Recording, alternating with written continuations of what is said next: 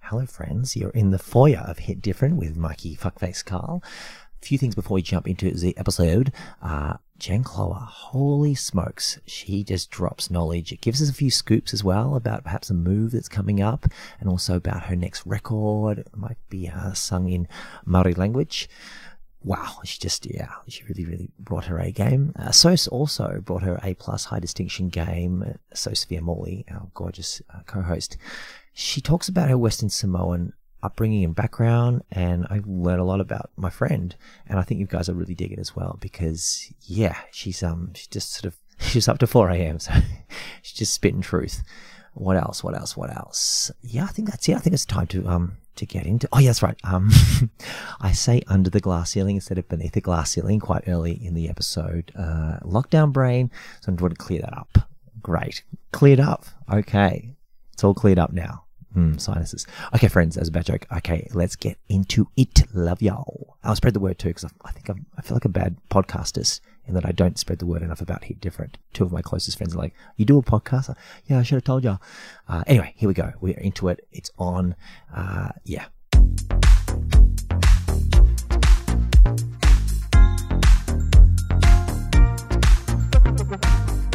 Hello, welcome to my voice in your ears. We are here today, Hit Different Music Culture Podcast, the hottest music culture podcast called Hit Different in the world, with Sophia Morley and our friend Jen Cloher. Say hello, my friends. Hello.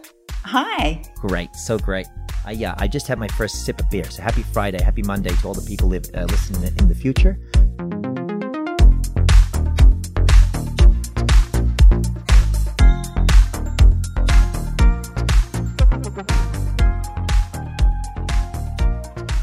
On this episode, we're going to be talking about aging in, very important and interesting, a new Instagram account that's popped up sort of in the wake of Under the Glass Ceiling. It's going to be talking about the prejudices with ageism in the music industry. Sos, you're going to be talking about Lord's recent EP sung entirely in Maori language and the conversations that have come around it. Do we think it's good? Do we think it's necessary? What does that mean to other people who are on their language journeys? There's a lot to unpack there. Absolutely. And Jen Cloher, iconoclast, NIDA-trained actress, all kinds of things. Just a bit of a boss, a boss bitch. Jen, tell us about how you're surviving Lockie D 6.0 in 30 words or less. Lots of gardening. That's good. Excellent. You're on gardening leave. Jogging around the Northcote golf course. It's like land back. People have just taken back the Northcote golf course.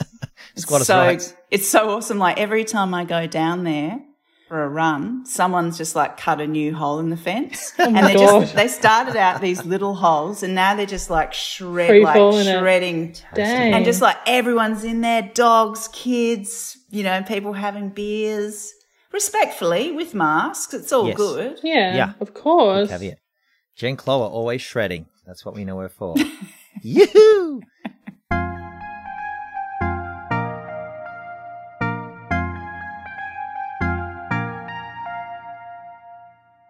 Friends, let's get into it. Segment 1, we are talking about aging in. This popped up during the week, and we all sort of went, good, let's talk about this shit, because ageism is absolutely a thing across a lot of industries, but especially, it seems, in the creative arts, specifically to music, in the wake of Beneath the Glass Ceiling and all the great work they're doing. Another Instagram account has come up, Aging In. It was inspired by a recent ill-conceived, amazing own goal by Triple J. One more time with feeling. When they tweeted, "Did it hurt when you aged out of the youth radio station?" And then backed it up by putting it on Insta. And it's just that whole, we want more traction. You don't have shareholders. You don't need to be knobs, okay? Aging In's mission statement is, the movement encourages all music community members to share their stories about the disturbing ageist rhetoric they have encountered throughout their careers. In a joint statement, the anonymous administrators withheld from revealing their identities, hence the word anonymous. The collective gathered virtually to discuss the invisibility that accompanies aging within the Australian music landscape, citing mainstream radio, festival lineups, event rosters. I'm gesticulating, so it's more interesting for Sos and Jen.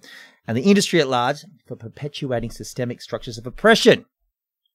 Before we ask Jen to sort of weigh in on this, they're calling themselves ageism anarchists, And that title has to go. I appreciate the alliteration, but it sounds old. Okay? That title has to go, and then proceed as you were. I think we can come up with something better than that. But that aside, Jen, straight up, tell us about your experiences with ageism in the music industry and just any observations on the whole. Yeah, it's interesting actually. I was kind of thinking about that today when I was jogging around the Northcote Golf Course and feeling empowered as you were doing it. I'm 47. And I actually went through NIDA, which is the acting school in Sydney, I auditioned when I was 18 and I started when I was 19, so I was very young. Good work. But I do remember right from the start, there was this kind of narrative that we all knew that wasn't really spoken about, but this shadow of, you need to make it within the first 10 years of your career. Yeah. If you don't, you will never make it. Mm-hmm. So you could have a long and enduring career, but you have to make it while you're still hot, young, desirable, whatever that sort of idea or reasoning is. And then when I moved into music, I discovered that it was exactly the same. And I guess it's that thing, there's, I think like a famous quote or an article that I read that it said, men get two faces, women get one. The idea being that men are allowed to age gracefully. Not all men do. But, we can all think of some silver foxes that, retain their sort of appeal right through their sort of 50s, 60s, 70s. Whereas, women, it's less forgiving. Yeah. So it's always been there, definitely. Just on that too, I mean, there's an amazing thing from 2016, Last Fuckable Day from Inside Amy Schumer. Have you guys seen this? Where Tina Fey, Julia Louis-Dreyfus and Patricia Arquette meet up to do this sketch, to this, this bit about the last fuckable day, and it just completely rips the piss out and sort of exposes how awful the Hollywood machine must be when they're going, well, Sharon Stone, sorry, you're gone. You did Basic Instinct, you've had enough kind of thing, and which absolutely goes on with aging in and sort of some of the examples they were sort of bringing up and people anonymously posting. Trigger warning, abortion is discussed. Example 1, when I became pregnant in my 20s, a mentor told me angrily I should have an abortion because I had a lot of potential and now I won't have a career. Mm-hmm. Example 2, I'm an artist manager and I represent a number of artists, men, women, and non-binary individuals. When I've pitched male artists to agencies and labels, no questions are asked about age. I'm not saying it's not a hustle for guys as well, but when I pitch a female artist, the first question I'm met with is, how old is she? I even pitched an artist to an agency once, gave over all very impressive stats, and then came back with, how old is she? 25. Yeah, she probably want to have kids in a couple of years, hey. So all this is absolutely goes on. To take it back to Triple J as well, I mean, a lot of the time, once you hit 30 in Triple J, it's sort of like, oh, really? Can we keep playing it? Like it becomes a discussion, which is a bit noxious. I think too, Jen, you're a great example of someone you released your magnum opus 4 years ago, the self-titled record. I love the 3-word description, 3 words. It's self-titled. It's a great way. It's a great way to read that and go, oh yeah. And that's something that you could not have recorded when you were 22, when you were 25, when you were 30. Yeah, absolutely. I mean, I don't know if there's any doubt that older people have something to offer. I think like the really big issue is around, you've mentioned like people getting pregnant and that affecting their work chances. I guess in the creative industries where your face or the way you look is considered to be how someone will market you is where it starts to get really problematic. And so I think like I definitely felt that pressure and I believed that narrative. I really believed that, because I put my first album out when I was 32, which is really late, even by today's standards, right? And I did get Triple J airplay, and that really did help establish my profile, I guess, across media, radio, etc. But I've always flown under the radar, and Triple J never picked up any of my music after that first album. So the second, third and fourth album, I found other pathways and ways of being heard. Mm-hmm. And I guess like it's definitely an issue, but also I really believe that building your own structures within this capitalist system, your own communities, using the tools that are there, but in a way that I guess pertains to your values and to the values of your community, has meant that at the age of 44, I was touring around the world for the first time, playing to, you know, sold out rooms, which was like beyond my wildest dreams, you know, and the music industry would never have said, you know, if you just keep going, you know, your fourth album's going to be the one and you'll be touring around the world, you know? Yeah, I mean, Double J Album of the Year as well. So, you know. Yeah, I mean, I think it's important to acknowledge a few things there. First of all, I'm fair-skinned, I'm slim. My partner was an internationally famous musician at the time. So there were definitely privileges that were working in my favour. But I think also the fact that I had built, you know, like a lot of knowledge around how to release music DIY. I'd helped to co-found and build a record label. I just knew sort of how to work that moment when it came along. I knew how to seize it. Yeah. Totally. You did a great post, and I'll get to you in a moment. So a great post this week on Instagram, sort of in response to the aging in, where it says Triple J is the product of what it was built on: colonial, violent, white supremacist rule and law designed to keep First Nations folks, people of colour, queer and trans folks, disabled people and women from benefiting. It's not personal, it's working like everything else in so-called Australia to serve its founding fathers. When we talk about aging out or being too old for the music industry, it's important to remember this is culturally specific, which is a really good thing to bring up and to sort of reflect on, I think. How do we think this is going to play out with the aging in? Do we think it's going to have much of an effect? Will it just come and go quickly, or does it feel like there's enough momentum behind it? When I saw people starting to post about it, I didn't feel the same urgency behind it as I did with a lot of the other movements that have been happening recently. And I feel that's very telling, but that's the way it's always been. You know what I mean? Like, when I can distinctly remember when I first started, you know, I guess maybe working further in the industry. Like, I started when I was 22. So still obviously very young, but I remember in that first year, people were already asking me what I wanted to be doing when I was 25, if I was planning on having kids. If I was having kids, then that would mean I wouldn't be able to do X, Y, and Z. And at the time, it really did get into my head. So not only am I coming in as a person of colour in a very white-dominated industry, I'm coming in as a young female, so there's already all of those prejudices against me, and then I'm being told that I'm already on borrowed time without having even left my 30s yet. So that's, you know, I feel like that inflicted like a weird sense of arrogance and maybe competitiveness where it never should have been in the first place, and it took me until I was well into my mid to late 20s to realize what a crock of shit that was. But it's something that's just so ingrained in not just music but the creative industries as a whole that I feel like it's going to take more than people starting to rally online for there to be actual change. And I did feel that again, like there just wasn't, to be honest, it felt like people got behind it for like 72 hours. This is a great thing. Let's do, you know, fuck yeah, like let's talk about ageism. And then it kind of petered out again. And I fucking hate that. I really, really fucking hate that. Because it's like the predictability of it all is what angers me the most. Do you know what I mean? At least try and surprise me. Try and fucking prove me wrong at least once.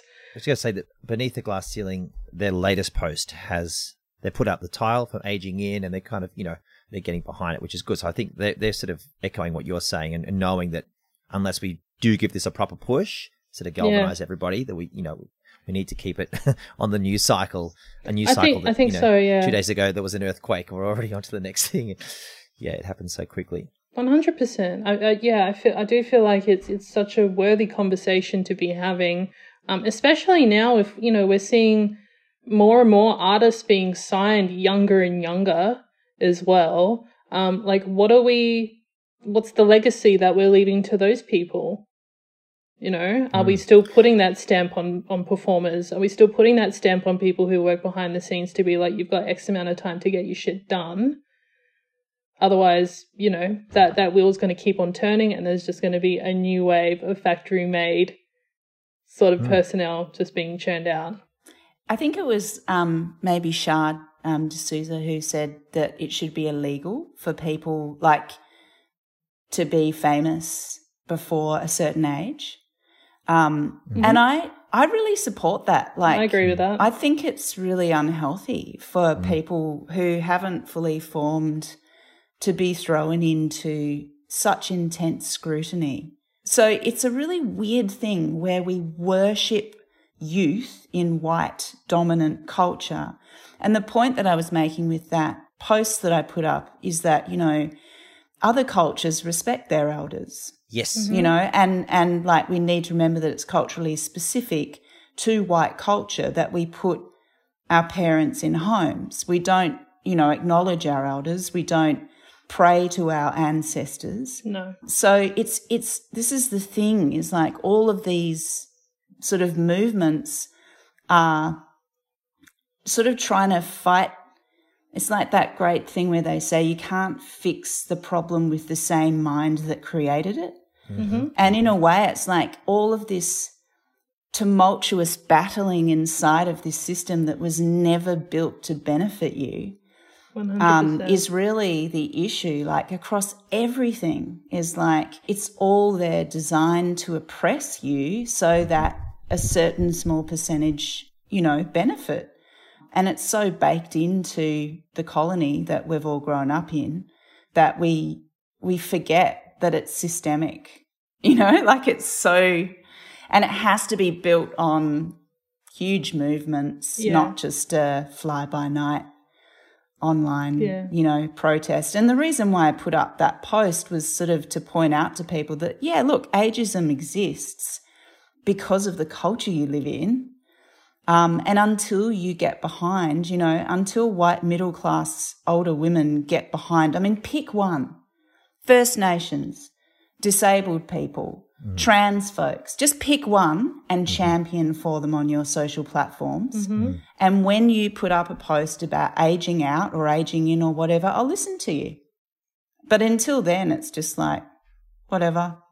Yeah, pretty much. Like, honestly, get in line. Yep. Because you're at the bottom of it. Women are at the bottom of the line of oppression, you know, and I'm saying white women when I say that, you know, because there's a whole stack of people that come before us.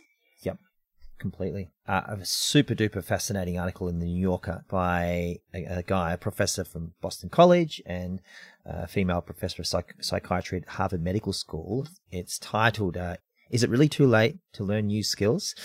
And I'll just read one part of it. Processing speed peaks in the late teens, short-term memory for names at around 22, short-term memory for faces at around 30, vocabulary at around 50, in some studies even around 65, while social understanding, including the ability to recognize and interpret other people's emotions, rises at around 40 and tends to remain high.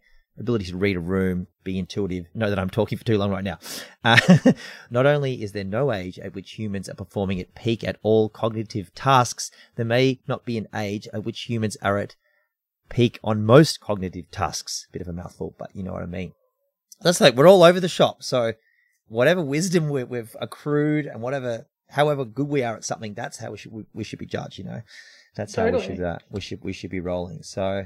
And look, I think it's important to make the point that like most people do want to hear from older artists. Like I don't even think that's the truth. You know, it's just that these dumb markets and idiots that work out campaigns and, you know, like the people running the show are fools. But, you know, like there's plenty of people that want to hear Vicar and Linda. There's plenty of people that want to hear, you know, Gillian Welsh. There's plenty of people that want to hear, you know, Lou Bennett, like whatever. Yeah.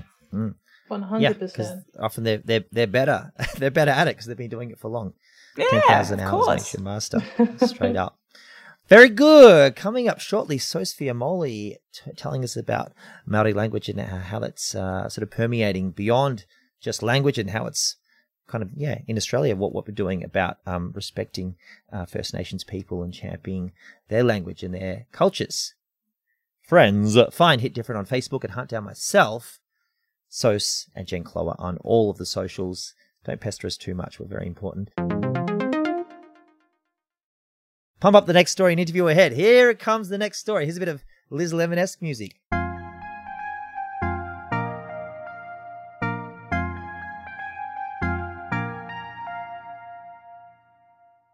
Sos, over to you, my love. Sure. So quite recently, Lorde... A bit hyped today. Yeah. Recently, Lorde dropped a companion EP to her latest record, Solar Power, sung completely in Te Reo Māori, which is the indigenous language of Aotearoa, most commonly known as New Zealand. So we're talking 5 tracks reimagined and sung beautifully. I mean... superior to the originals. 100%. It's a hill I'll die on that... Te Reo Māori is one of the most beautiful languages in the world. I am not Māori myself, but it's a freaking hill I'm going to die on. I love it. It's such a unifying language, and it's just such a magic to it that you hear any music, any gospel music in particular, and it's just absolutely stunning. So for Lorde, though, it comes at an interesting time for her.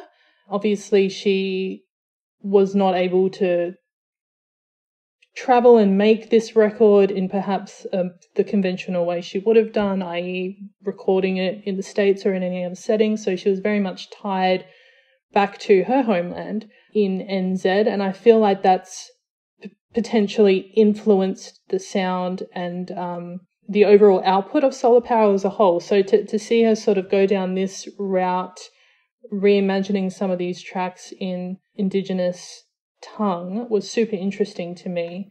Since then, though, it's prompted a wider discussion around, ongoing themes of cultural appropriation or, the intent behind adopting the Māori language from a non-Māori person. For this project, Lorde sought mentorship and assistance from, language experts, other artists as well. She went to Sir Timothy Karetu and Dame Hinevehi Mohi, as well as, freaking like Bic Runga and Marlon Williams. Two she artists. full-assed it. She didn't half-ass it. She full-assed it. No, she didn't.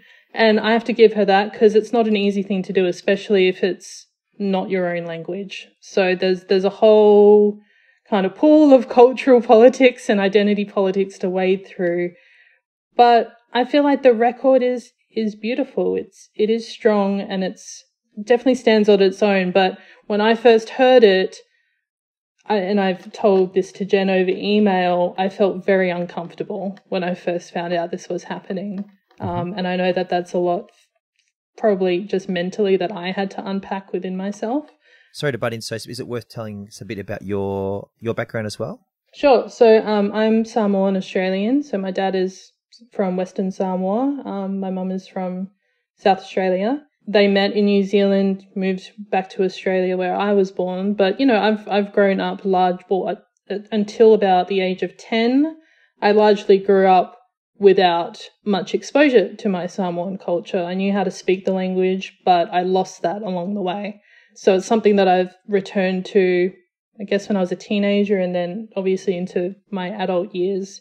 So when I see a performer or someone with a profile taking on a project like this and being praised for it, quite frankly, if I'm going to keep it 100, that's what makes me feel uncomfortable, because there's a lot of backed up trauma and of course, and shit that we often have to go through. The first time I went back to Samoa, I copped it because I couldn't speak the language anymore. I copped it because I look full-blooded, but I have the privilege of not living there. And then growing up here, being constantly othered for looking too different or not looking mainstream acceptable, that was a big thing too. So I knew that my reactions to this Lorde record wasn't necessarily she shouldn't be doing this sort of thing. It was more of a like, okay, well, here's another example of someone who looks acceptable to the mainstream being given praise for using a language or reintegrating a language that has been so historically, I guess, demonized and denigrated for so many years. Mm-hmm. But that was just me. That's just me. I reckon that is bang on. That's bang on. Like what I really hear in your story, Sos, is reclaiming a language is hard won, particularly if you're not immersed, you know. Yeah. So you moved here to so-called Australia and you lose your language. And then you go back home and then you know, and that fitting in and not fitting in, and that's very much what I hear from a lot of my friends who come from cultures that were colonized, you know. Mm-hmm. Mm-hmm. And I think like the other point that you make that's awesome and spot on is like, even though Lorde donated all of the proceeds from that EP, she benefited as far as prestige. Sure. And yeah. I think like she comes off looking like a good white person. And actually Eve Tuck, who's a fantastic First Nations scholar from Ontario, talks about settler moves to innocence.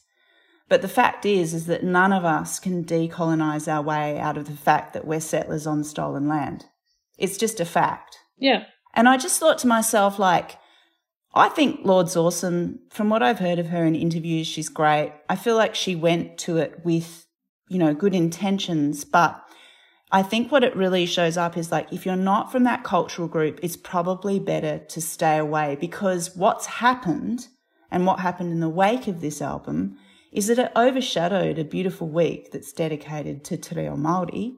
Mm. And it became sort of like this big debate around a white girl, you know, for a week that... Again, it takes the focus off. Exactly. And I also thought to myself, you know, that's what she wouldn't have realised walking into it. Yeah. Because how would you know? You don't know the trauma of, you know, a colonised people. And the other thing that I just thought was Lorde, like many people in Aotearoa, myself included, because I have Māori and Irish heritage, but, you know, she has Irish Gaelic blood. And that is a language that is on the verge of extinction. And, like, what an amazing cultural experience it would have been for her to reclaim this language, learn something about her people in the process. And I think, you know, as a friend of mine who does a lot of cultural safety consultation, Leah Arvane, was saying to me yesterday, is risk something in the process. Because that's the feeling that I think we have when we're learning a language that is our own, is that there's a lot to risk because so much identity is tied to it. From a music critic perspective, I enjoyed Lorde's EP far more than her Solar Power in English language. I also think she definitely did take a risk because she's a smart cookie. She would have known, backlash, forward lash, everything else that goes along with it. Perhaps didn't see the whole picture in that, you know, the overshadowing, you know, a very important week for New Zealanders.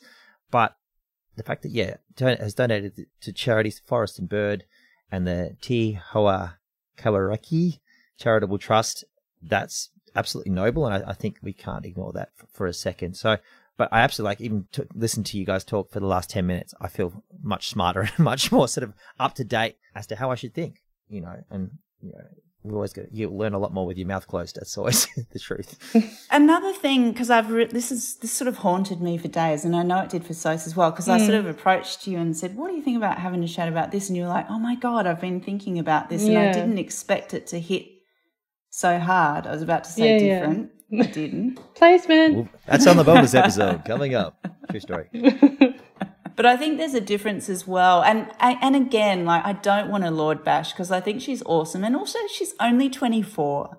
Yeah. And I just want to bear in mind, like... Her career is nearly over. Is that what you're saying? Yeah. Oh, I just feel for her because she's probably at home, like, with her head, you know, probably in bed wishing she'd never done it. Who knows? I don't know. I don't think so. I don't think it's backlash. I think she's chuffing on the beach, having a great time.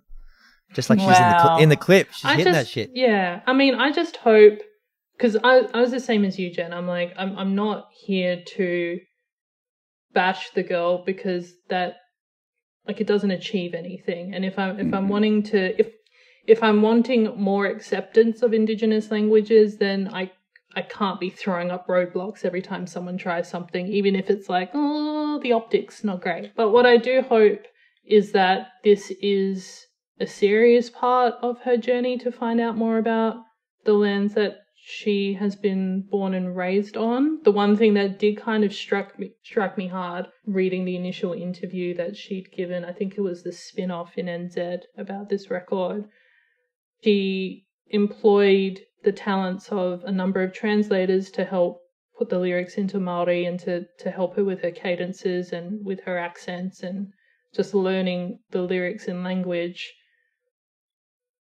But it didn't sit right with me because I was thinking, okay, well, she's learnt it in language, but does this mean she's actually learning the language? You know what I mean? Which is 100%. That kind of really didn't sit well with me. But I'd love to be proven wrong. So if this is something where she's just like, I really do want to go deeper now and actually, incorporate that into my life, then that's absolutely wonderful. And she's got the platform. So I'm going to be hopeful. It feels like it's all on the table for her. Definitely. But then, we can think about it, this idea of using Indigenous language and bring it into an Australian context as well. Like, I feel like it's so beautiful what artists like Alice Skye has been able to do on her record as well. I did a really lovely interview with her around the album, and I was really careful not to make it just about, so you sung in language on this record. What does that mean to you? Because, like, if it's something that's so intensely part of your personal journey, that's all it has to be. You're not writing it to be like, I need a track on my album that's sung in my people's language. You're doing it because that's just part of your process. And that was really interesting to talk about with her. And then when I found out about this EP, I'm like, and I was saying to you, Mikey, that the approaches of those two different projects was really fascinating to me. For Alice, she was telling me this is part of her own personal reclamation and her own personal way back to a language that she lost. And for me, that was way more impactful. And she was quite apprehensive talking about it because she wanted to do justice to a story that's 50,000 years old. Remember her saying, I was thinking it all needs to be perfect. And then she was kind of like, it doesn't need to be perfect. On the song, she sings, I am searching, I am listening, I will search to speak my tongue. That's the translation. Tell us about tackling that in the studio and having those conversations to sort of bring that to light, Jen. Wow, yeah. I mean, I just stood back because, she was very clear about that song. And I think it was always just going to be a piano and vocal song. I think it brings the fragility forth. And I think that's really symbolic as well, is like there is a lot of fragility in reclaiming languages that were literally beaten out of our ancestors' bodies. Like it wasn't, I think that's the thing that people don't really think through is like, how were these languages lost? There were laws that meant that we couldn't speak our languages as Māori, as Samoan, as First Nations people in this country. And even though, I don't have any direct memory of that, there are plenty of people in our whānau and our extended families who do, who can tell some tales about why their grandmother didn't speak te reo Māori outside of the house. So, yeah, I mean, bringing it back to Alice's album though, what I love about Alice is she's such a keen observer of life. And that song it just sums up so much, like there's a couple of songs on that album. Another one is Hot Car, where she uses the image of a bunch of flowers left in the car too long that then perish. But it's actually about never meeting her father because he passed before she was born, connecting with him on their country. The line, pretty, they're so pretty, changes towards the end of like, do you think I'm pretty? Talking about how we need to be affirmed, how important you know, those father figures are in our lives. Like it's just the most simple, beautiful song, but it's rich, you know, and I think that's the thing I love about Alice Skye as an artist is that on the outside things can look very simple, but if you spend some time with her songs, there's a lot more going on under the surface, eh? Yeah, 100%. Totally. Again, natural storyteller. Both Miesha and Ziggy Ramo sampled Tony Abbott's deplorable lifestyle choice speech. Baker Boy, by the time this goes to air, will have headlined the AFL Grand Final, essentially. And Miss Blanks, people like that are getting ad syncs and their voices are out there. And music is being used a lot more in the mainstream, which I think this is a bloody good thing. We just want to make sure it's not just a phase, it's going to be ongoing. And someone listening out there, maybe my friend Brendan Williams from Level 2, use Alice Skye's music, please, on a new TV show or a new film. Why not? I dare you. Friends, find us on Facebook and Twitter and all kinds of places. What else am I going to say? I'm going to say this. If there's something we should be covering on the show, fucking tell us. Hit us up. We're all on Twitter. Message. Hit different Facebook page. In a second, Jen Clower.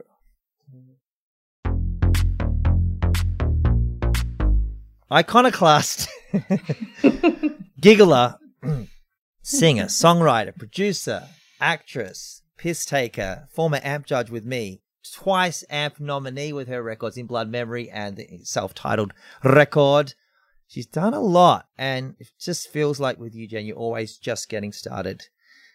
My favorite lyrics of yours: here's a notion, drink this potion, make me go away. Grass is greener, life is sweeter, everyone is gay. It's the same thing with Montero at the moment. A lot of people are tweeting like, Montero, I'm not gay, but I kind of want to suck dick right now. That can be the quote. That's the teaser. Kathy, producer. That's the song Needle in the Hay. That was the song Needle in the Hay, which I had forgotten about, and I'd forgotten about those funny lyrics. I thought you were going to say that your favourite lyrics were most critics are pussies who want to look cool, those who can, they do, those who can't review. It's fantastic. It's a little nod to Lou Reed. Love it all. You know, there we go. Tell us about what kind of music you're making at the moment, or whether you're doing more production stuff and it feels like an album's building up inside you. I've actually had a record sort of written and demoed and ready to go for probably for about a year. But I can't record it. True. Oh, no. I got a little bit of recording in May, and I was actually hoping to go home to Aotearoa because this is the first album where I do sing in language, in Te Reo Māori. Excellent. I'm actually in the process of working on a waiata, which is all Māori, with an amazing artist, Thea. I love her. Isn't she No great? way. Get fucked. I'm going to flip the table. I love her. This is an interesting thing, so I reckon you might dig, is we were sort of chatting about, because I've written a song, and then I came to her and I said, look, I'd really love to maybe translate this into like the whole song, not just the chorus. And, you know, would you be up for translating? What would your fee be? And she said, look, to some extent, I'm a co-writer. Yeah. You know, like translating is, you know, I'm taking the essence of your lyrics and I'm writing them into Māori. And I was like, oh, that is such an awesome point. Like I had never thought of that. And I was like, well, we should definitely work out co-write splits. So anyway, that's just an interesting, I mean, this is Mushroom, cool. you know, this is the world of Mushroom. There might be songwriters listening. It's a kind of cool little aside. Completely. Yeah. Oh man, that's got me hyped. I'm into it. Yeah. I met her in Singapore in 2016. I think she was showcasing at Music Matters, which is a conference in Singapore.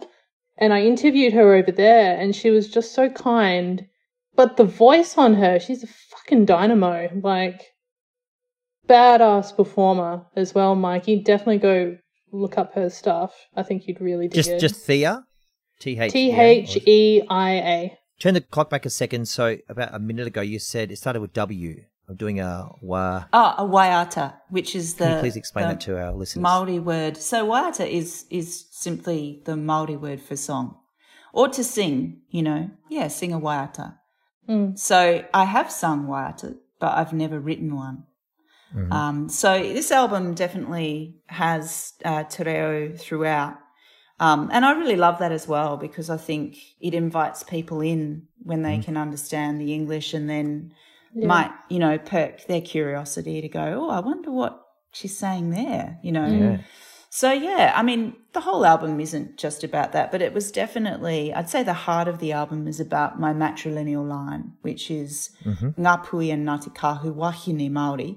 And that's my mother, grandmother, great-grandmother and great-great-grandmother are all Māori wahine. And it's kind of wild to sort of see this unbroken line. And I've always felt it, I've always felt it, but I think this is an interesting episode. I won't stay on this forever, but I think, having the diasporic experience of growing up in this country, I was born and raised here, is that I had an idea that I had to earn being Māori. Oh, 100%. I feel that. Yeah. Particularly when you're fairer skinned, and no one, like I haven't had to deal with racism.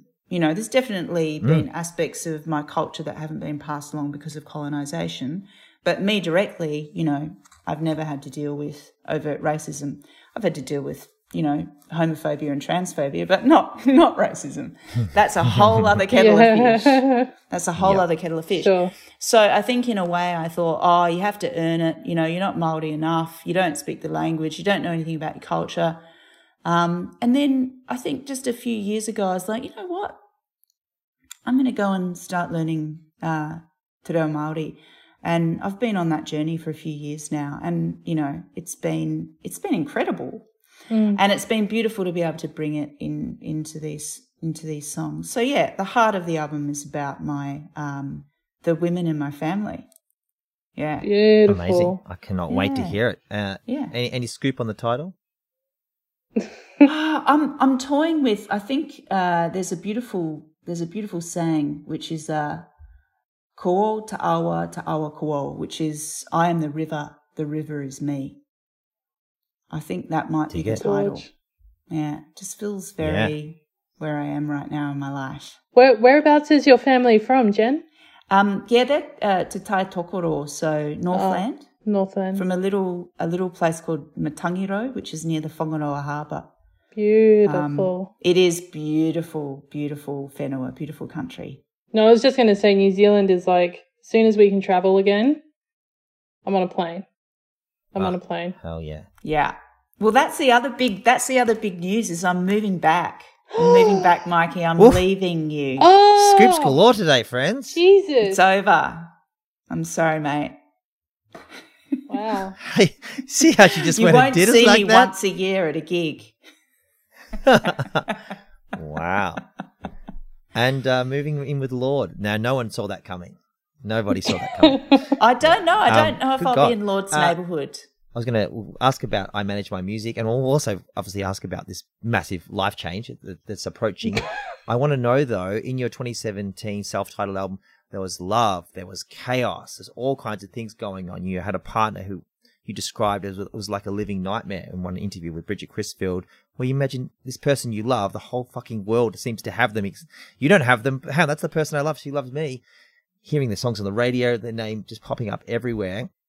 So do you need some of that chaos back for this record? Are you happy to sort of push that to the side and go, I've got enough to deal with and I've got enough here that I can make an album I think will be as good or even better than the last one? Yeah, I sort of don't really look at each album as will it be better than the last one? I think they're all just really different, hey? And I've always written about what's happening right now, what's going on, what's sort of pulling me toward it. And I think that record, the last record, I think that blew my mind. Like, people related to that record all over the world deeply. And I'm talking about how shit it is to be a musician in so-called Australia. Like, that's the through line, right? It was something actually Tomo from Poison City was saying, is like, there's a whole club of women who have just had enough.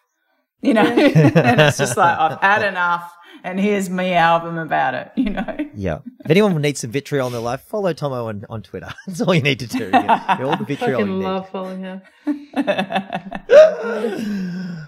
Oh, terrific. Yeah. So I think, just different. And yeah, I mean, you know, that's just that reminder, Mikey, of particularly with that sort of aging in idea or aging out or whatever, you know, that was really confronting. Because there was a 14-year age difference between us. I mean, like, I had to get over that for the first couple of years. I was like, I can't believe I'm going out with someone 14 years younger than me. But when I got over that and just sort of got on with it, then she became like world famous in that genre of music, you know. Right. And that was really confronting because I was in my late 30s. And I had so much envy and jealousy and, you know, like I couldn't go to her with it because like that's going to destroy the relationship. And so what I had to do was like grow up and get over myself. And that process, I'm so glad I got that opportunity to do that in this lifetime because it's so much easier to move in the world without comparing myself to others or being in some false competition or, you know, all my life that had been there and it's not there anymore. And I'm just like, thank God. So painful. Yeah. Comparison is the thief of joy. It's one of the great quotes which only came to me about a year and a half ago. Start of pandemic. Comparison is the thief of joy. It was just a great way to go. Just to go about your life, just remembering that as often as possible, because it's something you need to say to yourself every single morning in a way, you know, to remind yourself. Fucking heavy. Yep. Why are you going back to New Zealand? Tell us a bit more about that. Well, I think for me, everything that I want to learn about is back on the land and with the people. And, you know, you could say to me, oh, why don't you go back to Ireland? You know, like, you're from there as well. And it's like, yeah, but I have really immediate, you know, living history like 3 hours away from me on the most beautiful land in the world. Totally. And I think as well, like, I really want to get, you know, go along to some of the, you know, reo wānanga and spend time immersed in the language.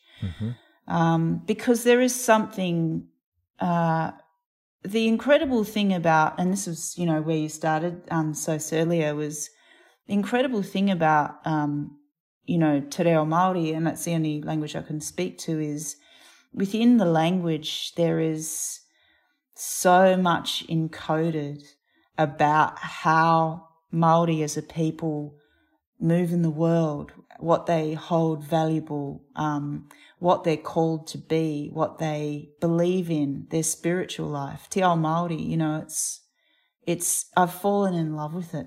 Yeah, it's so easy to do. And that's one of the gorgeous parts about being in New Zealand. It's just that there's history everywhere. Like, you don't need to go to a place to look in a museum to find the history. It's everywhere. It's in the nature of the country. It's in its monuments that are so immaculately taken care of. I can completely get it. When I went, the last time I was there was the end of 2018. I flew to Auckland to get my hands done. Amazing. Tattooed for everyone out there, not like surgically enhanced or anything. I went over there to get my hands done. I got them tattooed in Auckland. I bought it. Yeah, exactly. Got them tattooed in Auckland, and then I flew to Christchurch for some work thingies. But when I was there, Marlon actually took me out to Littleton, and we spent some time out there, which was amazing. Like, gorgeous little pocket of the country. When we were both flying back the next day, he took me on a drive like around sort of like the harbour, and just to like this really small church that had been sort of revitalised and brought back after the many different disasters that has hit that area of the island over the years. And it was just tiny, but it was right on the water. And you go there And there's just such a deep reverence. Like, we didn't need to talk about it. We just went there and we stood there and we just kind of admired things. And that's New Zealand, or Aotearoa, in a nutshell. You know, you go over there and you can just absorb so much history there. And I really don't think you get that in many other places, certainly not in the same way, you know? Yeah. I thought you were going to say, and then we got married. And then we got married. And then we got married. He took me to a small church. He took me to a small church on a lake, and then we got married. And it really, it could be worse than getting married to Marlon Williams, let's face it. He's a dish. Milk. How the hell are you still running Milk? I went to the recent show, Brunswick Ballroom, Hachiku, Georgia Mac, Nat, Vasa. Sick show. Loved it so much. Saw you there, Jen. Obviously have some challenges with running Milk with your ex-partner, but also Milk seems to be doing super well. Tell us about that. Yeah, well, it's actually fine. Like, Court and I work really well together. Yeah, I think that's something that we've always, you know, that was kind of our love child, was Milk Records. Mm-hmm. And I've always loved working with Courtney on that label. And we've also had amazing people like Tom Larnick-Jones, who came in for a couple of years and was managing the label. Just a TLJ. beautiful human. I think, like everything, it's been tough. Like, I won't lie, you know, like any small independent music business. And the main reason being is, like, no one's really releasing music because they can't tour. Yeah. And I guess the other side of it is that, you know, the way that Milk Records has traditionally fundraised is through recording compilations, playing group shows, Christmas shows, residencies, as a way of funding all of the stuff that you want to do. So, yeah, look, it has been tough. But at the same time, we've released, you know, like, even, you know, this year alone, like, I think one of the albums of the year, which is Liz Stringer's First Time Really Such Feeling. a good album. Oh, my goodness. So good. We've released the Bachelor album, which is a two-piece Pale Hound Bachelor. It's an amazing record. Go and listen to it. And we're about to drop the Hand Habits, their third album, and it was produced by Sasami and in LA, and it's so good. So, you know, we're still putting out great records. And also Court's got her, is it third? How many albums has she put out now? She's got her record coming out. Third. Which is a beauty as well. So, you know, onward. Yeah, things are popping off. Everyone get vaccinated, especially you, Ziggy Alberts. Tell your people. Tell your people, friends. We've come to the end of the ep, but Jen, do you want to stick around for a bonus episode where you tell us about music that hit different for you? Yes, please. Excellent. Yay. Thank you so much for being on our show and being so freaking honest and taking us through your New Zealand story, your Maori story, and just laying it all out for us in ways that I knew you'd be honest and very sort of, you would illuminate things, but you've gone above and beyond. You've been incandescent. So thank you very much for being on the show. So she's been a boss bitch as usual. Right now, though, friends, it's time for the bonus episode with our guest. If you're a subscriber, it'll be there in your podcast feed. You might have seen it already. Get it free this Thursday. Support Hit Different and other mushroom podcasts. Shout out to MG up there, covering Australian music by becoming a subscriber. Check out the show notes for more information.